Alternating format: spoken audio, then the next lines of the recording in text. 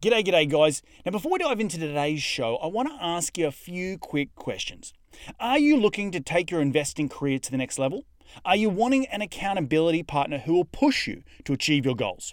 Are you needing to surround yourself with successful investors and entrepreneurs in order to up your game and take control of your life? Well, if you've answered yes to any of those questions, I am super pumped and excited to announce that I'm starting the Syndicator Incubator Mastermind Group. This mastermind is a group of highly motivated, abundance-orientated, hand-selected hustlers and entrepreneurs who are ready to take that next step in their investing career. We are now taking applications for the next group of champions. If you're interested to find out more, then email me at info, that's INFO, at reedgoosens.com and put in the subject line, the Syndicator Incubator. Being a part of this mastermind group, you will have unlimited access to both myself and my business partner, Andrew Campbell, and you will understand how we have been able to build a portfolio of over 1,200 units worth over $120 million in under 24 months, and we've achieved financial freedom in the process. There are once-a-month mastermind calls with the group and a yearly conference where you will learn from the best in the business. So what are you waiting for?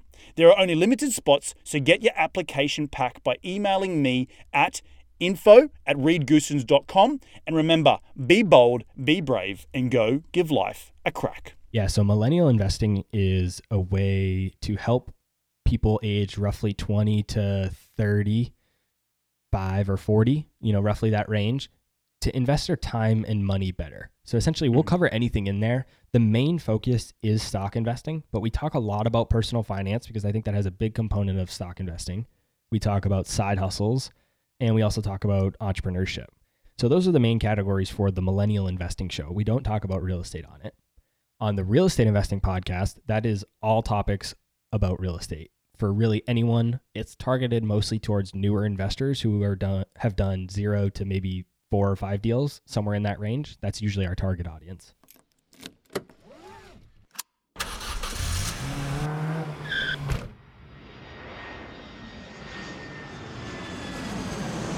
Welcome to Investing in the US, a podcast for real estate investors, business owners, and aspiring entrepreneurs looking to break into the US market. Join Reed as he interviews go-getters, risk-takers, and the best in the business about their journey towards financial freedom and the sheer joy of creating something from nothing. G'day ladies and gentlemen, and welcome to another cracking edition of Investing in the US podcast from Los Angeles. I'm your host, Reed Goosens. Good as always to have you with us on the show. Now, I'm glad that you've all tuned in to learn from my incredible guests, and each and every one of them are the cream of the crop here in the United States when it comes to real estate investing, business investing, and entrepreneurship. Each show, I try and tease out their incredible stories of how they have successfully created their businesses here in the US, how they've created financial freedom, massive amounts of cash flow, and ultimately created extraordinary lives for themselves and their families. Life by design, as I like to say. Hopefully, these guests will inspire all of my cracking listeners, which are you guys, to get off the couch and go and take massive amounts of action. If these guys can do it, so can you. Now, as you know, I'm all about sharing the knowledge with my loyal listeners, which is you guys, and there's absolutely no BS on this show, just straight into the nuts and bolts. Now, if you do like this show, the easiest way to give back is to give us a review on iTunes, and you can follow me on Facebook and Twitter by searching at Reed Goosens. You can find the show wherever you podcast on iTunes, SoundCloud, Stitcher, and Google Play, but you can also find these episodes up on my YouTube channel. So head over to reedgoosens.com, click on the video link, and it will take you to the video recordings of these podcasts where you can see my ugly mug, but the beautiful faces of my guests each and every week. All right, enough out of me. Let's get cracking and into today's show.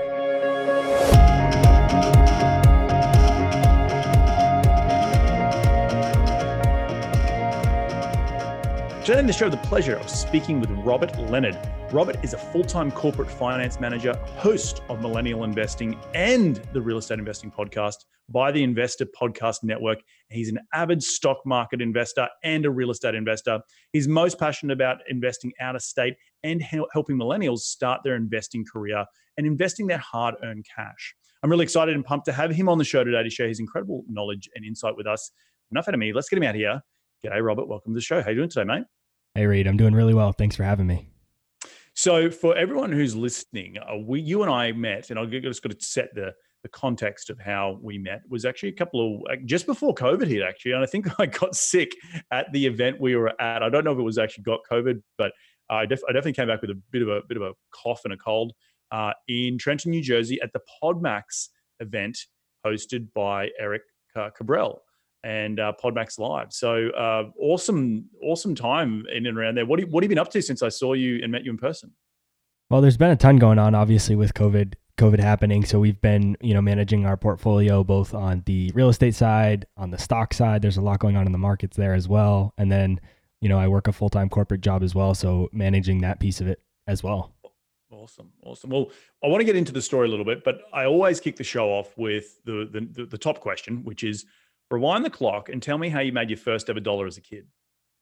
It's funny because you and I were both entrepreneurial. A lot of the people you have on the show are entrepreneurial, but I don't really have that dollar story as a kid. I was never really that entrepreneurial as a kid. I really wasn't in business or anything like that. And we'll get into my story, I think, a little bit in a few minutes, but I had a completely different path lined up for me, and I didn't get into business, investing, or anything like that until, it's funny, I say late, but it's young for most people, but still in terms of the kids portion of it. Yeah, I didn't really have a hustle like that back then. I was making snow cones and stuff like that, but I wasn't really selling them. I was just kind of going door to door and just like giving them away, really.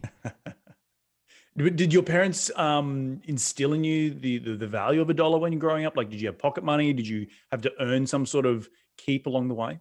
Yeah, so my dad did do a great job of that. From the age I turned 14, I've worked a real job. So I've worked at a real W-2 type job since I was 14 till now, and I'm 25 today. So up until then, he would, of course, help me out with things. But once I turned 14 and I was making my own money, I pretty much paid for almost everything. He covered the major expenses, like my living expenses and things like that. But I had to buy my own car. I had to pay my own car insurance, gas, clothes, anything. Yeah, anything like that. And talk to me about that first job, the 14-year-old job, because that's probably where the question is. It's that sort of 14-year-old, 13, you might say kid, it's, early prepubescent, getting some money earning from you. I remember my first job and walking around the shops at 13 and a half, because in Australia, I think it's 13 and a half is legal to work. And I literally just had my parents' phone number on pieces of paper torn out of the newspaper, written on there, and just handing them out. Like, can I get a job? Can I get a job? So what was your first paid job? Yeah, so a lot of people have those like lemonade stands as a kid. I didn't even do any of that really, but my first job as a kid as a 14-year-old was I worked at Dunkin' Donuts. So the large Dunkin' coffee brand is where I worked when I was 14. I was an athlete all growing up. I played in high school my freshman year, and then towards the back half of my year, I started to work there, and I realized what money was like, and I was like, oh, this is so much better than sports. And so then ever since then, I kind of put the high school sports to the side, and I started to work. Nice. And what did you do? What sort of athlete were you at school? So in school, I did a lot of things. I ran track and baseball, and I played basketball, and I also played soccer. Got it. And now moving on into university, what did you go to school for? You're a finance manager, is that right? At a W-2 job? Yeah. So my W-2 job, I'm a corporate finance manager. So undergrad, I got a bachelor's degree in finance and economics. Then I went on to finish my MBA in accounting and finance. And I also have an accounting designation very similar to the CPA. It's called the CMA, and it's a certified management accountant. Awesome. And so always wanting to be, you obviously are good at numbers, you think like that, how's it been, you mentioned you're 25, so you're still relatively young. And you've got this, I mentioned in the introduction, you have a couple of podcasts, you've got a side hustle.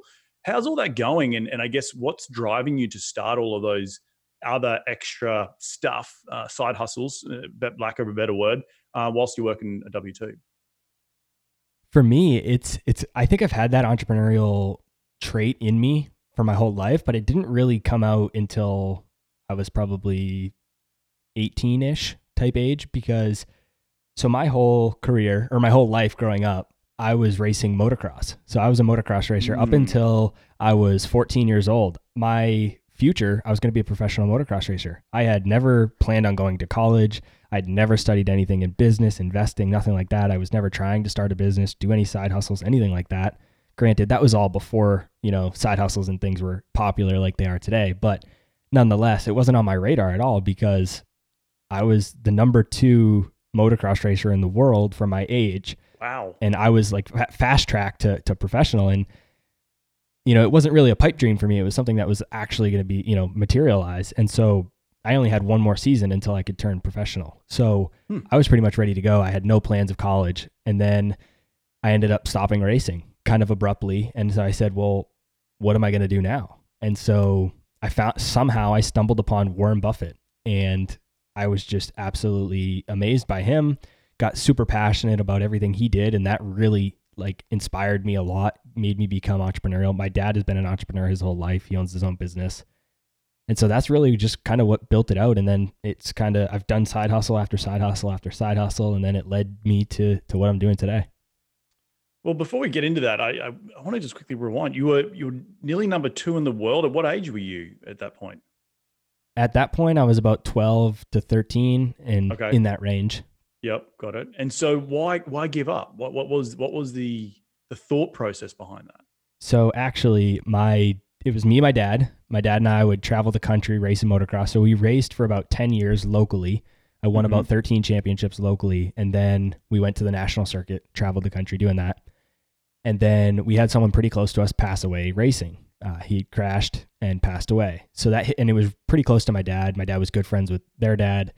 And so it hit him really hard. And he said, if that ever happened to you, I'd feel very guilty, given that I'm the one that's providing this for you. So he basically said, you're not stepping on a bike again while it's while I'm making those decisions for you. Granted, because I was under 18, I couldn't sign the waiver when you'd get to the race myself. So I couldn't race anymore. I didn't step on a bike again. It was abrupt right there. And yeah, I didn't ride again for 10 years. Did you have some mourning around that and like the what could have been? Absolutely. Yeah, absolutely. Yeah. So my dad and I, it was just him and I, we had an amazing relationship. Like I said, we traveled the country all summer together. So we were super close. And then when that happened, we became very, very far apart. We didn't really have a good relationship for quite a few years. And then, even to this day, I can joke about it now. And I still talk to some of the guys that race. And it's actually interesting because some of the guys that I used to, smoke back in the day, they're the top pros in motocross today. And, we'll be watching them on TV on Saturdays. My dad's like, hey, that could have been you, right? And I just, I'm like, Well, look, I think he obviously maturity has come around, and I'm sure you've seen the other side of the coin in terms of where he's coming from and the safety of his son, and looking out for him and being in that sort of really not understanding the decisions. Because I remember growing up as well, I was into horse riding, show jumping competitively, and similar thing, travel on weekends around the country in Australia, and it's a very expensive. And my parents were both teachers. But it got to a point where it was like I just knew it was taking a financial drain on my dad, and it was always a weird dynamic between my dad and I. Great relationship, but just knowing that was such a major expense to keep it going. And I'm sure, like in motocross, it ain't cheap, right? To travel the country and have a couple of bikes and entry fees and just getting to the thing and the whole mindset of it. Like particularly at that young age, at 12 to 14, 15, where you're going through puberty, you fall off your bike or you fall off your horse or you don't do as well one race, and that sort of eats away at you because that's the only thing because you just don't have that maturity yet to be better, if that makes sense. So I could imagine it would have been pretty hard to give it up, and then all these years later say the what if of it all. So yeah, it definitely was. And it helped my dad's business. It was extremely expensive. And that was a component as to why we stopped. But what worked for us was my dad built my bikes. And so a lot of times he would build my bike. We'd go to the race. I would win. Somebody would want my bike. We'd sell my bike that weekend and I'd go home with no bike. And that happened multiple times. So a lot of times it did help his business on the entrepreneurial side. So it's kind of cool to be able to look back on that as well. But yeah, it definitely was an expensive and hard thing to learn when you didn't have the maturity that I have today. But in saying that, like I could imagine, and knowing from personal experience, particularly dealing with livestock animals, like having to get up really early, be really disciplined at a young age. That 12 to 13-year-old period where you could sort of vary down a different track. So I could imagine being in motocross and at the level you're at, you would have had to be pretty disciplined, right? And that would have taught you so many more life skills that you to be disciplined today in today's world. So did that have a major impact on how you are as an entrepreneur now? Yeah, absolutely. I mean, it still impacts me to this day. A lot of the things that I learned racing motocross, even though I was young, still impact me to this day. Right. And, just one for an example, actually two things for an example. One is when I was young, I looked up to a motocross racer. He was my idol. I wanted to be just like him. And this was quite a while ago, so things were a little bit different, but he got caught taking a substance that he was not allowed to take. And it was a drug. And I told myself, I was young, I was very impressionable at that age. And I said, he was banned from all motocross because of it. So I said, that is never, ever, ever, ever going to happen to me. So I am never going to do anything like that. And to this day, I've never done a single drug in my entire life. And I know that's a little deep of a conversation for here, but it's a point that stuck with me forever just because it meant so much to me at that time. It's one of those things that has literally stuck with me to this day. And, at this point, it's just kind of who I am. Well, it's probably the impressionableness, if that's even a word, that you were at that age, that you look up to an idol like that and all of a sudden they're banned because they've done something stupid. He probably regrets it, right? We all make mistakes, but it's interesting how as a young person, and I definitely can empathize to that you, as a young person, you sort of internalize that, like, never, and be really like, I'm never going to do this thing ever again. And it creates the person who you are today. So yeah, really, really interesting. I want to kind of pivot. It's a super interesting story because I do relate to it somewhat in being that young, early teens, learning discipline, learning not necessarily ritual, but sort of having to go through the process of getting the bike ready, getting to the event, making sure you're warmed up, making sure you understand the course, all those things that build to the excitement and adrenaline pumping. But now it seems like it's such polar opposite. You're a finance manager, right? It's just like that transition to me seems really weird. So did you struggle coming out of the motocross industry back into the books, so to speak, and go to college and all that sort of stuff? No, I didn't really struggle. I don't really know why per se, but I think it was because I found Warren Buffett and I was super passionate about him. And at the time, this was before podcasts. This was really before YouTube was such a huge thing. And I'm young, so it's even kind of weird to talk about it like that, but it was. I mean, these things weren't huge. So really the only way I could read about it was to read books. And so I just picked up on it really quick and I started to read that way. And, talking about my dad a little more, he always kind of jokes with me and says, I don't know what happened to you because I'm the only one in my family to ever go to college. Everybody is a blue collar worker for the most part. So I'm kind of like the odd man out there. So for me, but it really wasn't hard for me. And then even like through school, this might have helped, was like when I was in elementary school and middle school, they had the gifted programs and the teachers must have seen something in me just based on what you could do for racing. They thought I had some sort of gifted skill, if you will. And so I was in those types of courses where we were doing some higher advanced math, and I'd always been decent at math. So once motocross ended, I said, well, I like math and I like Warren Buffett. I want to make a lot of money. So I might as well put the two together. And that's kind of where I found my passion. That's awesome. So now pivoting into where you are today, you still said 25, you're still very, very young. Talk to me a little bit about the sort of side hustles that you've developed. You've got the investing for millennials and then investing in real estate. Why have you started those? What was the call there that you wanted to go out and share your story and help educate other millennials in terms of investing their money better and wiser, and making sure they're not making stupid mistakes with the cold hard cash that they're earning? Because millennials are in that space that we're going to be the next biggest cohort of people to consume stuff, right? So buying houses and cars and sending kids to college after the boomers. So why did you go out down that path? So I'd always done a bunch of side hustles throughout college. Nothing really took off. I'd make a little bit of money here and there, but nothing really stuck. But the side hustles with the podcast and some of the real estate investing that I'm doing, that's really what stuck and what I've been doing for quite a few years now. But how I got into it was the first podcast that I ever listened to, going back to, studying Warren Buffett, was about Warren Buffett. And today it's grown into the #1 stock investing podcast in the whole world. And so I was listening to it one day and they said they were looking to leverage their brand and launch an additional show, but they wanted it to be about Silicon Valley.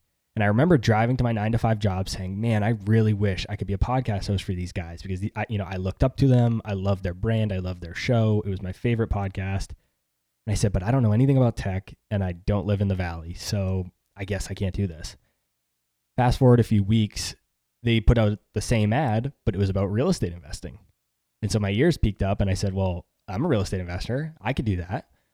And so basically, long story short, I ended up reaching out to them, getting connected with them, and it evolved. And they asked, well, do you want to do the same type of show we're doing right now about stock investing for millennials? You're a millennial, you're doing well, and you're doing well. So let's do one for millennials that way. I said, okay, let's do it. And then we did that. It did really well as a test. Then we decided to launch the real estate show. That's awesome.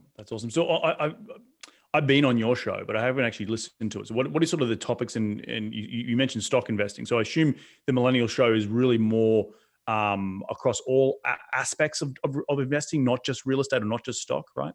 Yeah. So millennial investing is a way to help people aged roughly 20 to 35 or 40, roughly that range, to invest their time and money better. So essentially, we'll cover anything in there. The main focus is stock investing, but we talk a lot about personal finance because I think that has a big component of stock investing. We talk about side hustles, and we also talk about entrepreneurship. So those are the main categories for the Millennial Investing Show. We don't talk about real estate on it. On the Real Estate Investing Podcast, that is all topics about real estate. For really anyone, it's targeted mostly towards newer investors who have done 0 to maybe 4 or 5 deals, somewhere in that range. That's usually our target audience. Got it.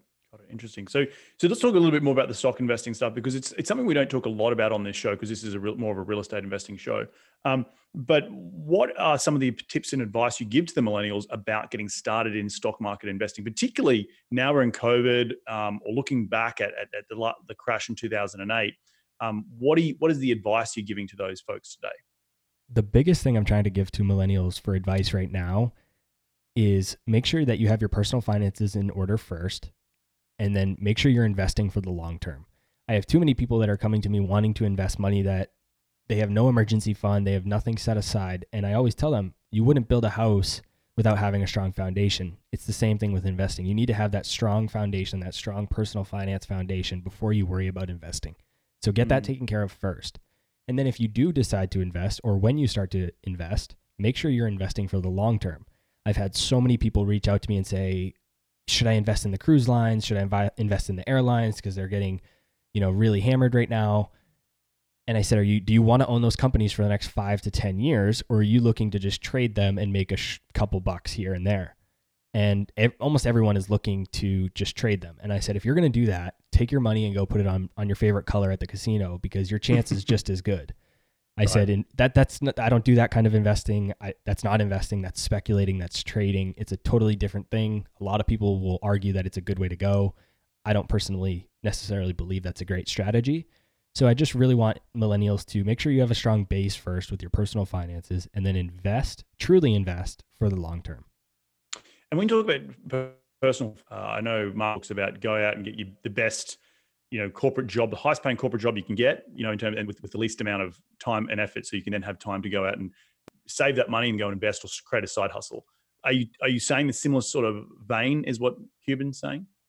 That is one of my all-time favorite quotes. I heard Mark Cuban say that back in my freshman year of college, and that has impacted my life probably more than any quote. And I still follow it to this day. I think that is very good advice. So yeah, it's exactly right. Try and get the highest paying job you can that still allows you to work on your side hustles outside of it. And you talk about personal finance, and so many people start to get, particularly you young folk, and I've been a young folk, I'm a young folk, I'm 34, is when you start earning some decent money to not go in that tendency to blow it, meaning on crap, and living within your means so you can have money to go and invest. And that comes down to personal finance. So what sort of advice do you give on the personal financing side to make sure, okay, I've got a good corporate job, or I've got a high paying, I'm a tradie and it's high paying and I've got my own little business. What are you telling folks in terms of what percentage of their income do they need to put away in order to go and start that nest egg in the stock market or in real estate in order to invest for the long term? I steal an idea a little bit from Ramit Sethi, but it basically says that you don't need to not do things you enjoy just to save money. So for me, I love dirt bikes. I love racing motocross. I've actually recently got back on a bike, and it's expensive. So I've been spending quite a bit of money on my dirt bikes, but that's something that I'm passionate about. I enjoy, and I am okay with spending my money on that. There's other places in my life where I make up for that. So I don't really care about going out to eat. I actually don't really like it. I'm not a big foodie. I'm big into fitness as well. So I just kind of eat for function. I don't really eat for taste. So it doesn't really, impact me. I don't really like going out much. I don't go to bars or anything like that. So I save a ton of money that way.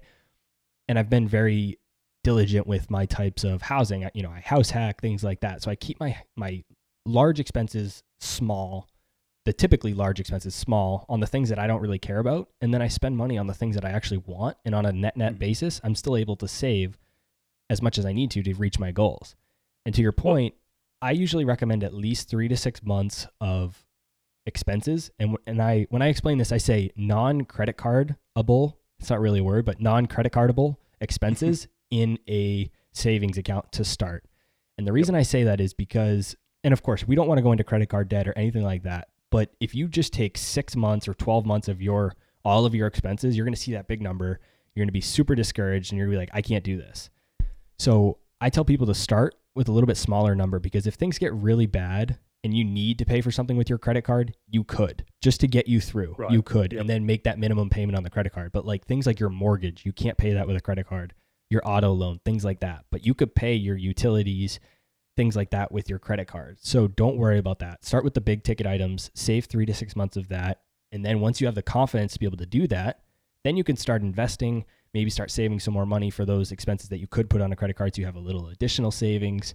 And then the last thing I'll add is that, and this is not something I hear a lot of people talk about, which is why I want to bring it up, is I actually pay out my loans a few months so that I have that extra buffer.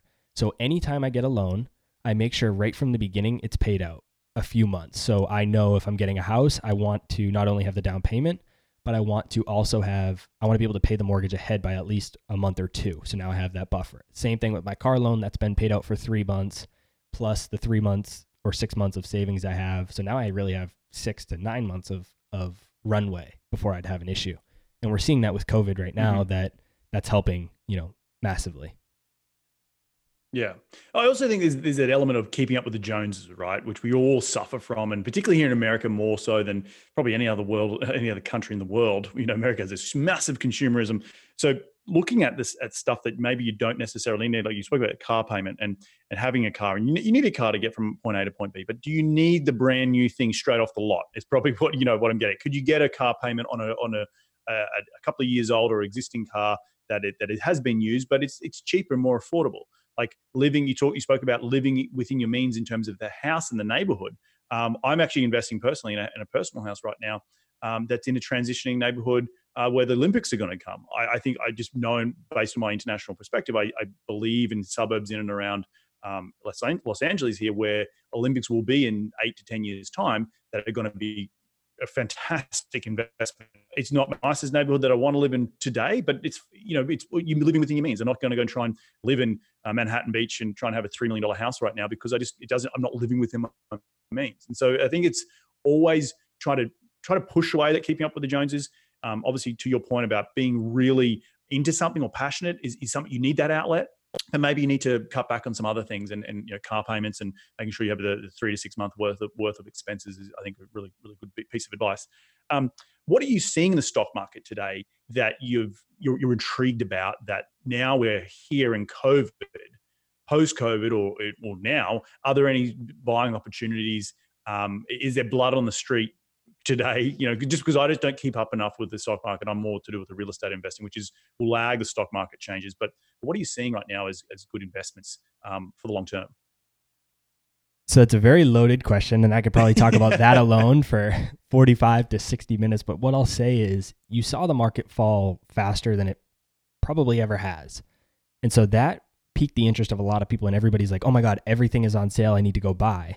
But when you take a step back, think objectively, use second level thinking, and you look at a chart, it is down a lot, but it's not down that much in totality. So like, for example, I was looking at a couple of companies and they fell a lot, but then you look back, they've only given up 6 months of gains. So if you look back, it's back at the price it was in November of 2019. It's like, that's really not down that much. And so of course it's more attractive now than it was 6 months ago or even earlier, but it's still not as cheap as a lot of people were thinking. That said, I have been buying, but I don't dump everything in at once. So I've been buying in small chunks on the way down because nobody knows when the bottom is going to be. So I buy in tranches. I'll buy a few shares of a company I like here. I'll buy a few more shares there and then continue that on and on. A lot of people are trying to play with the companies that have been hit the hardest, like I mentioned, the cruise lines, airlines, things like that. Carnival Cruise, Boeing. Travel, exactly. Anything travel, hotels, things like that, hospitality. I personally haven't really played much in that space. I don't necessarily think that's the best way to invest. I'm seeing companies that I really enjoy. I really like things like MasterCard, Visa. Those are some of my biggest holdings. Square, Markel, and also Adobe Systems. I really like these companies. And so I'm seeing them off 30, 40%. I'm adding to those slowly. And what people are missing is that some of those companies that you're looking at, the cruise lines, things like that, they look cheap based on historicals, but that's on historical data. You need to take into consideration their revenue and profit going into the future. It's not going to be the same as it has been over the last 5 years. And so one of the biggest components when you're doing a discounted cash flow analysis, which is one of many ways to value a stock, is the growth rate. Just tweaking that growth rate a little bit is going to have a huge impact on the value of that company. So you need to take that growth rate into consideration. It's not going to grow like it has over the last 5 years. So that's an important piece. And then the last thing I'll add is that you're seeing some people say that they're good investments because they're going to get bailed out. I don't know if they're going to get bailed out or anything like that. But for me, when I look at companies that might get a couple $1 billion, $50 billion, whatever it may be, to save their companies, I don't think that's the type of company I want to invest in. For me, I could invest in that type of company that they need a handout from the government in order to, maintain solvency and continue to operate as a business, to continue as a going concern. Or I could invest in a company like MasterCard, who's going out raising a ton of money, a ton of debt at an extremely low rate. So it's not free. It's not free money from the government, but it's a very low rate given the interest rate environment that we're in. And now they're just stockpiling that cash away because the rate is so low. They're saving it for now, and then they're going to reinvest it in their business. So when we get out of this, they're going to be in such a better place because they have all of that war chest of cash to reinvest in their business. I'd rather invest in companies like that than try and time the market with companies like the hospitality and travel industries. Unless you know enough about them, right, to make an educated decision. I think that's what you're trying to get at, right? Absolutely. But I really like what you said before. The discounted cash flow rate analysis is really important, even in the multifamily space, in the real estate space, like the rental growth, which is what moves the needle forward of revenue. Historically, we've seen in the last 5-6 years in some cities, 5, 6, 7% year-on-year growth.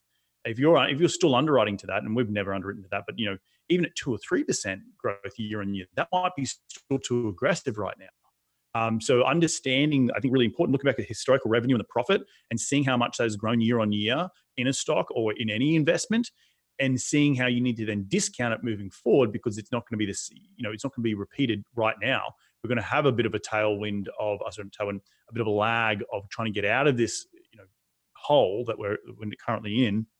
So I think that's super important. And then the thinking objectively is really, really important, which relates to the discounted cash flow. Back to your companies you like. What is sort of the handful of things you look for in a company in the stock market that you like to then want to go and dabble a little bit in their shares? The biggest thing is being able to understand the company. That's how I decide to even analyze the company. If it's in a space that I don't understand, I have people, given the podcast, I have people reach out to me with ideas all the time. A lot of what I get is biotech. And I tell them, thank you so much for your information. It looks really good. Honestly, based on what you've told me, it looks like a great investment, but I don't understand it. Everything you've just told me went right over my head. So I need to just say no to that. And, there's so many successful people that have said it, but you make your money on the things you say no to. So I need to just continue to focus on the things that I understand. And when I do that, I focus on things that I can actually invest in and find good companies. So I look for trends of things that I like. So right now, I think, we're going away from cash. I think we're going to cashless systems. So that's why you'll see I'm heavily invested in companies like that. Like I said, MasterCard, Visa, and Square. Those are 3 big companies. I also invest a little bit in PayPal and some other holdings, but those are cashless type companies. I think that's a good trend to follow. So I started to invest in some of those companies. And then more specifically, right now, given where we're at, the current economic conditions, you need to look for companies that have a strong balance sheet. If you don't have a strong balance sheet, they're going to have a hard time over the next 3 to 5 years. They need to make sure that they have a fortress balance sheet to make it through times like this. Yeah, no, I think that's having cash on hand is super important. And no company, whether you're in real estate investing or you're in the stock market investing, you need to have strong cash on hand. And you're gonna find a lot of people as the tide goes out with swimming naked. So I think it's really important to make sure that you're looking for. I agree with you with the cash element of it. Being international, when I first moved to the United States, when my boss that I was working for a civil engineering company, he handed me a physical check as a paycheck. I was like, what the hell am I supposed to do with this? I've come from a country where checks haven't been existed for years, and I still don't understand to this day why checks still exist in the United States, which is the biggest GDP in the world. But it's interesting that you mentioned that going away from the cash and physical checks and cash like that to a more of an automated system. I completely 100% agree with that. And then strong balance sheet is just super important for anyone, regardless if you're investing in the stock market or if you're investing in real estate, if you're investing with partnerships and stuff like that. Make sure you understand what you have on hand and how long that's going to last you for. And back to your point on the personal finance, creating those 3 to 4 months worth of expenses. It's cash on hand before you start investing. So some underlying themes here, guys. So Robert, moving forward now, what is your prediction on, and I know no one has a crystal ball, right? We're still locked in our homes. How long do you think is it going to be a Nike swoosh? Is it going to be a V-shaped rebound? Like what are you seeing? What are you feeling in the tea leaves as we come out of this recession? I honestly start to come out of our house, I should say. Yeah, I honestly don't know. And I think if anybody tells you they do know, then you should probably run the other way because nobody knows. I could make a prediction. The guy next to me could make a prediction. Some of the guys that I look up to, they're making predictions. I have no idea. So what I'm going to do is I'm going to stick to the time-proven strategies. I'm going to continue to put in money consistently through it all. I'm going to continue to invest in good companies at a good valuation with a strong balance sheet that have good future prospects that I believe in, that I think are fairly valued. And I'm going to continue to buy them and I'm going to continue to hold them forever. And whatever the market does, the market will do. Mm-hmm. Yeah, and I think it's changing that mind shift away from this. We talked about Keep Up with the Joneses earlier. This whole instant gratification of, and it comes to real estate investing as well. Like this whole, I want to make a buck quickly. I want to make a buck quickly. I want to make a buck quickly. And Warren Buffett has also been, when people are running away from the fire, run into it. So people are thinking, oh God, there's going to be a great opportunity to buy. But overall, you have to know that you're investing, whether it's in real estate or in the stock market, you're investing for the long term. And you'll do just fine. There's those statistics over, you invested $1,000 back in the 1960s. Today it would be worth something stupid, like in the S&P 500. So overall, people just need to take a chill pill and understand it. The word investing means for long term. It's not, if you can get a quicker return, a good ROI quicker, and let's call it less than 5 years, fantastic. But they're anomalies. Like you don't always have to go for home runs. You want to be going for base hits. And I think that's real important. And those consistently good valuation, fairly valued and long term, are 4 really great pieces of advice for people moving forward. In saying that, quick question before we dive in the top 5 investing tips is unemployment rate. How much do you think that's going to impact our stock market? It's tough to say because the market is so liquid in the stock market. It's not like real estate. It's where, it's a lot less liquid. Things get priced in very quickly. So the entire expected unemployment rate could already be priced into the market. So maybe those numbers come out and they're horrible, like everybody expects, but maybe they're not as horrible as people expected. So the market could go up. Or maybe they were exactly what people expected. And when I say the market, it means just everyone that's collectively investing in the market, the general census. Maybe it's exactly what they expected, and then the market doesn't really move at all. It kind of just shrugs it off. We've seen that as well. Maybe they come in worse and it falls. It's really hard to say. Do you think we're in a low interest rate environment for the foreseeable future? Yes. I don't see any way we could exit that environment in the short term. I think I think even in the long term is, but again, we're all speculating here. One thing I wanted to, I saw a very interesting stat the other day, or a graph. And you talk about history, and even I think it was back in 2017 or 2018, the S&P 500 was like, I don't know what it is today. I think it's like 22,000 or 24,000. It's something around that. But like back in 2016, 17, 18, it was as low as like 15,000. Did I see that right statistic? I know you would know more about it than that, but it seems to be that you talk about how much things have been discounted in the last month. What is that compared to the last 10 years, right? Or last 5 years? And that's keeping that in mind is super important, where you've come from, right? Yeah, so that $20,000 to $22,000 amount that you're talking about, that's likely the Dow Jones. The S&P 500 is closer to like the 2,000 range, but yeah, yep. I mean, the point is still true, regardless of which index you're looking at. And that's kind of what I was mentioning earlier, is it fell a lot, and that made people think there was a ton of great deals out there, which there is some, but it's not everything is a great buy.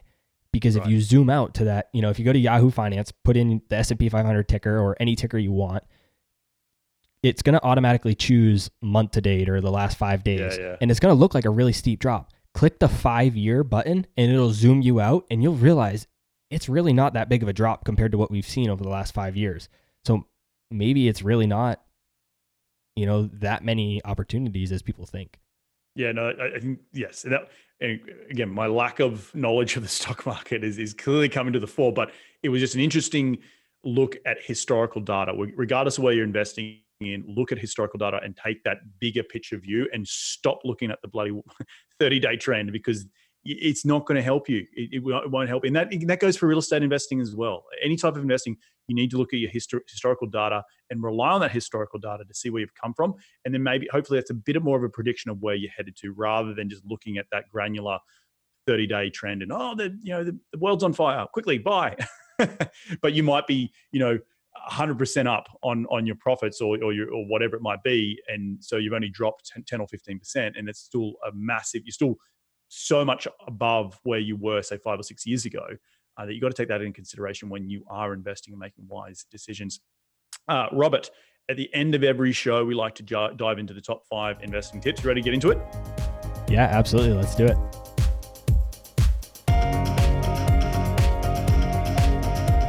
Mate, what is the daily habit you practice to keep on track towards your goals?